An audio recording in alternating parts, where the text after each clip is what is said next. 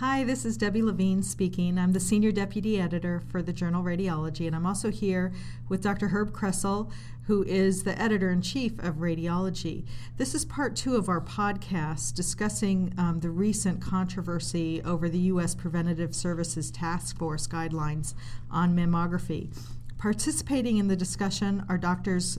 Kalange and Harris, who are representing the views of the U.S. Preventive Service Task Force. We also have Dr. Kopans, who wrote an opposing view for this commentary that's being published in our journal this month. We have Drs. Berlin and Hall, who wrote an editorial on this topic published in May, Radiology. Dr. Thrall is here representing the American College of Radiology, and we also have Dr. Flyer, a prominent internist in Boston. We have more extensive introductions of our speakers in Part 1 of this podcast. Part 1 discussed the general changes in the wording of the task force recommendations since they were published. We also discussed how these recommendations have been received by patients, in addition to the role of societal versus individual perspective regarding these recommendations. Finally, in Part 1, we discussed the openness of the process of how these recommendations were derived. We'll now continue on with Part 2 of the podcast. So, Dr. Harris, this question is written for you, and that is one criticism that's been raised about the methodology is that there's pretty much a sliding scale of benefits of screening mammography with respect to age. But this sliding scale is disregarded if you use an absolute start point for screening, such as the age of 50. And I was wondering if you could comment on using 50 as a threshold for screening. Well, one of the reasons we use 50 is that that's the way some of the studies have been categorized. But I should say that the task force says before every single recommendation that, and I can just read it to you, that USPSTF recognizes that clinical or policy decisions involve more considerations than this body of evidence alone. Clinicians and policymakers should understand the evidence but individualize decision-making to the specific patient or situation. And so there's no question but that gradually benefits increase as mortality increases. So the absolute benefit increases, and harms change too as time goes along. So that's the reason for the need for discussion, whatever the age. I totally agree with Dr. Kopans. On the other hand, the benefits seem to increase in the 50s and 60s relative to the 40s in terms of absolute numbers. And so that's the reason the task force is stating something to primary care physicians. One might be more encouraging of women to be screened in their 50s and 60s, and in their 40s really allow a full discussion, and people should make their own decision. And what do you think of the criticism that many of the studies that were used for the modeling were underpowered to show a benefit in the younger age group? Do you accept that criticism? Well, I don't think so, because I think, given all, there are 7 or 8 studies now, including the age study now, of women. They started off with women 40 to 41. So we have a large number of women now who have been randomized in that younger age group. So I think that we do know pretty well about what the benefits are in terms of lives extended. There have been enough randomized trials and enough women now that I don't think that's the issue. It used to be the issue some years ago. We used to debate that, but now I think we have a pretty good sense about what those numbers are, and the issue is just how to value them, as other people have said. Dr. Kopans, do you want to comment on this? Well, yes, thank you. First of all, a point that the task force didn't address, you're talking about absolute numbers. Of course, the incidence of breast cancer goes up with increasing age steadily, with nothing changing at the age of 50 or any other age for that matter. Menopause, which the age of 50 was initially used as a surrogate for menopause. There's no data that show that any of the screening parameters change with menopause. So the use of age 50 is just totally not supported by the science. Furthermore, you can look at absolute numbers of benefits, but years of life saved, over 40% of the years of life saved come from women who are diagnosed in their 40s, and that wasn't taken into account by the task force. I think we need to, number one, get away from using an artificial threshold that's not supported by science. A 49-year-old woman is statistically no different from a 51-year-old woman, and so on. You can slide that up and down the scale.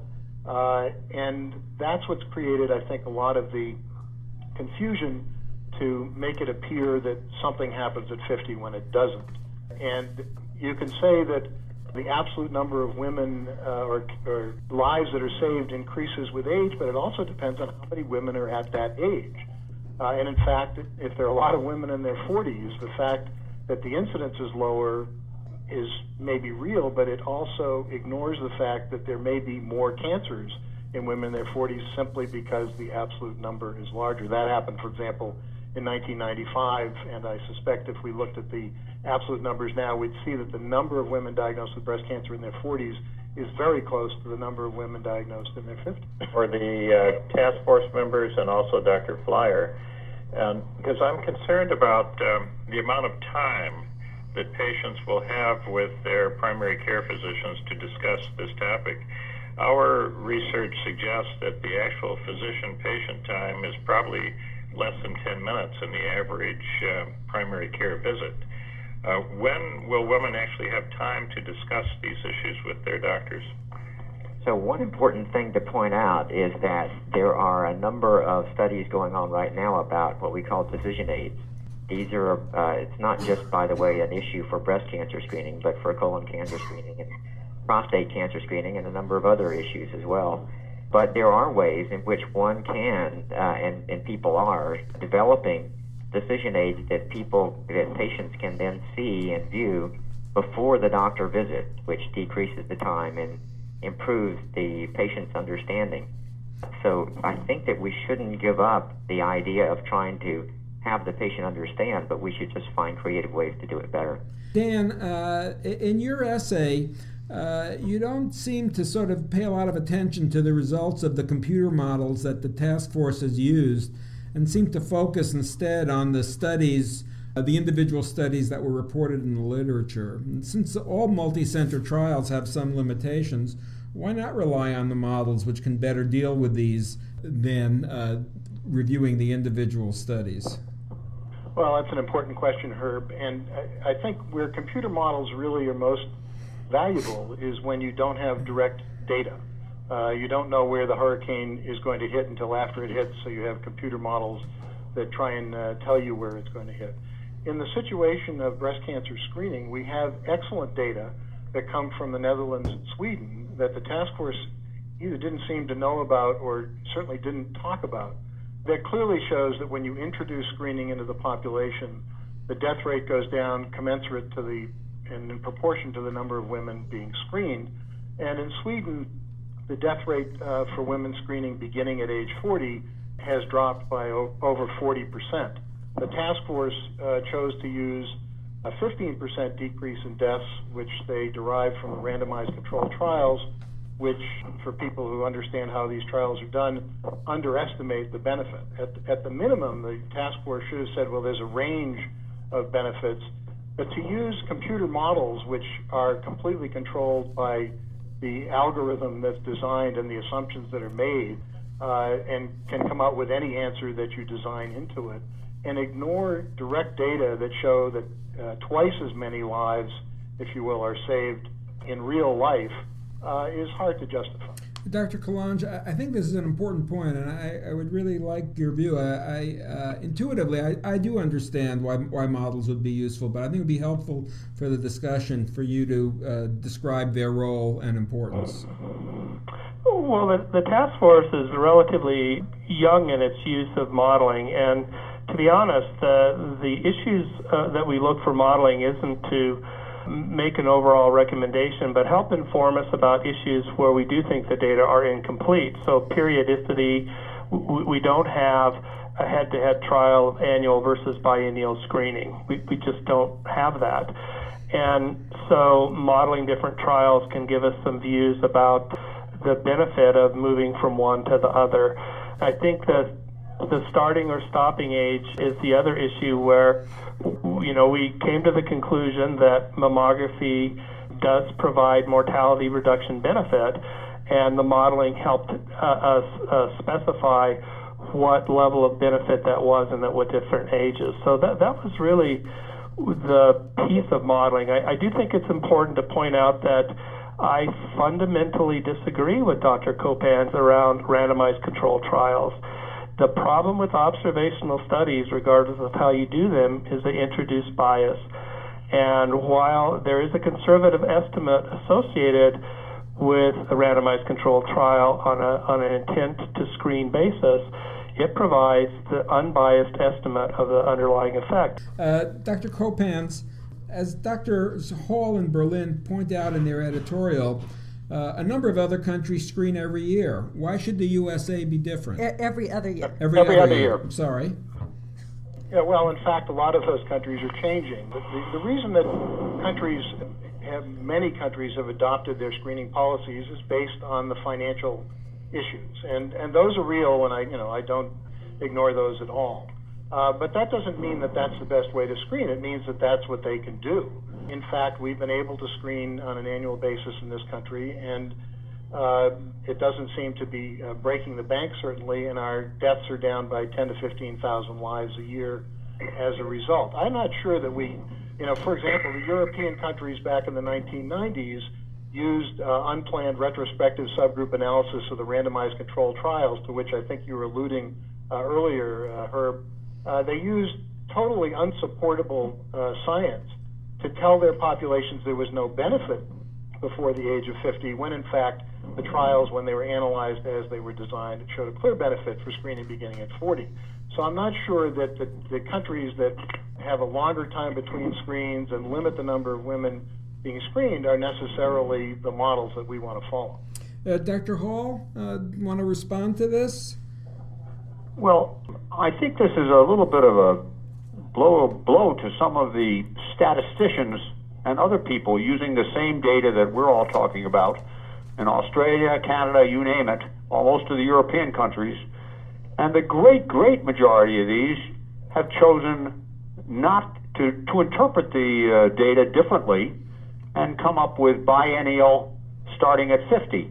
And they recognize, at least from my reading, they recognize that the benefit is not going to be quite as much as if you screened earlier, but they come up with, these statisticians and these scientists and these researchers come up with a different formula. And it just goes back to what everyone is saying here, and that is that it just is not an open and closed discussion. There's a lot of gray areas here. Drs. Hall and Berlin, in your editorial, you express the need for less politicization and a more scientifically driven, tempered discussion of the underlying issues. But if we look around in healthcare, there's lots of evidence that there are benefits of sort of focused political action in healthcare issues. Are your concerns realistic? Is this an achievable goal? Well, first of all, let me just say this. Today's discussion is really it's a marvelous discussion. It's been thoughtful, intelligent, professional, logical, gentlemanly.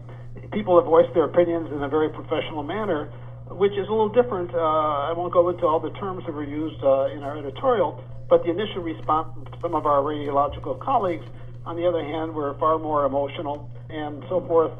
I won't go into disasters for women's health, irresponsible, misleading, et cetera, et cetera. So today's exchange has been marvelous. Now, there's no question we're in a political area, and the fact of the matter is that women do vote, and obviously mammography, and none of us here is against mammography. We're all in favor of mammography screening. We're unanimous in that. And the fact of the matter is, however, politically, yes, we do have clout. We, the radiologists, and the people who believe in mammography have clout. And so therefore, yes, I think that the American College of Radiology does a wonderful job in getting the message across to Congress. And I'm in favor of that. So yes, I think that this discussion, and I think some of the, a lot of the publicity that surrounds the Preventive Services Task Force recommendations has been beneficial. I agree. Dr. Thrall, you must have thoughts about the best way to sort of combine science and advocacy. Well, in the course of this conversation, we have learned that the USPSTF will have a more open process. So absent open process, which we did not have in this particular case, the American way is to embrace the political process. And that's what people who are concerned with the original statement of the USPSTF statement on mammography screening did, and I might say very effectively, since Congress basically in the health reform legislation has said that the task force findings cannot be used as the basis of reimbursement decisions. Moreover, Senator Vitter has written to Secretary Sebelius requesting the task force report be removed from the AHRQ website. So in this case, I think the flaws in the original process were such that it did mobilize a lot of political opposition, and that opposition actually held the day in some respects. Now, I hope we can get back to a more balanced process. So circling back around to Dr. Kalange, the USPSTF has stated that this guideline was not intended to be used for coverage recommendations, but as mentioned by Dr. Thrall earlier in this podcast, there have been some insurance policy changes, and I went on the web and found the Avon Foundation for Women, who conducted an online survey back in February 2010. This included 151 breast cancer health educators and providers, and 24% of respondents reported a decrease in the number of women under age 50 being screened. But in addition, respondents from 25% of the states reported changes in breast cancer screening programs, either reducing or even eliminating mammography for women under 50. So even though that wasn't the stated intent, obviously this document has resulted in substantial changes in our U.S. policies, and I was wondering if you can comment on this. Well, I'd make a couple of points. I think, first of all, Dr. Thrall did point out that the Congress, in recognizing, remember this issue about dropping coverage isn't a task force decision. That is an issue that is unfortunately been written, or fortunately, I don't know how you look at it, has been written into the healthcare reform issue. And so I think that if you talk to the task force, to a member, because I know we've had several conversations, we don't believe that the cost of a mammogram should be part, the individual out-of-pocket costs of a mammogram should be part of the discussion and decision-making for a woman over 40 deciding whether or not to be screened. And that's a policy issue, therefore not an evidence-based issue, and one that, we can't say more strongly. So every time we talk to a reporter, every time we talked in front of the House Committee on Energy and Commerce, we've stated the exact same thing, that we believe that that economic force of I'm going to have to pay for this myself shouldn't be part of that informed decision making. It really should be, I understand this is my body, these are the benefits, these are the potential harms, and my decision will be supported by my clinician and my insurer.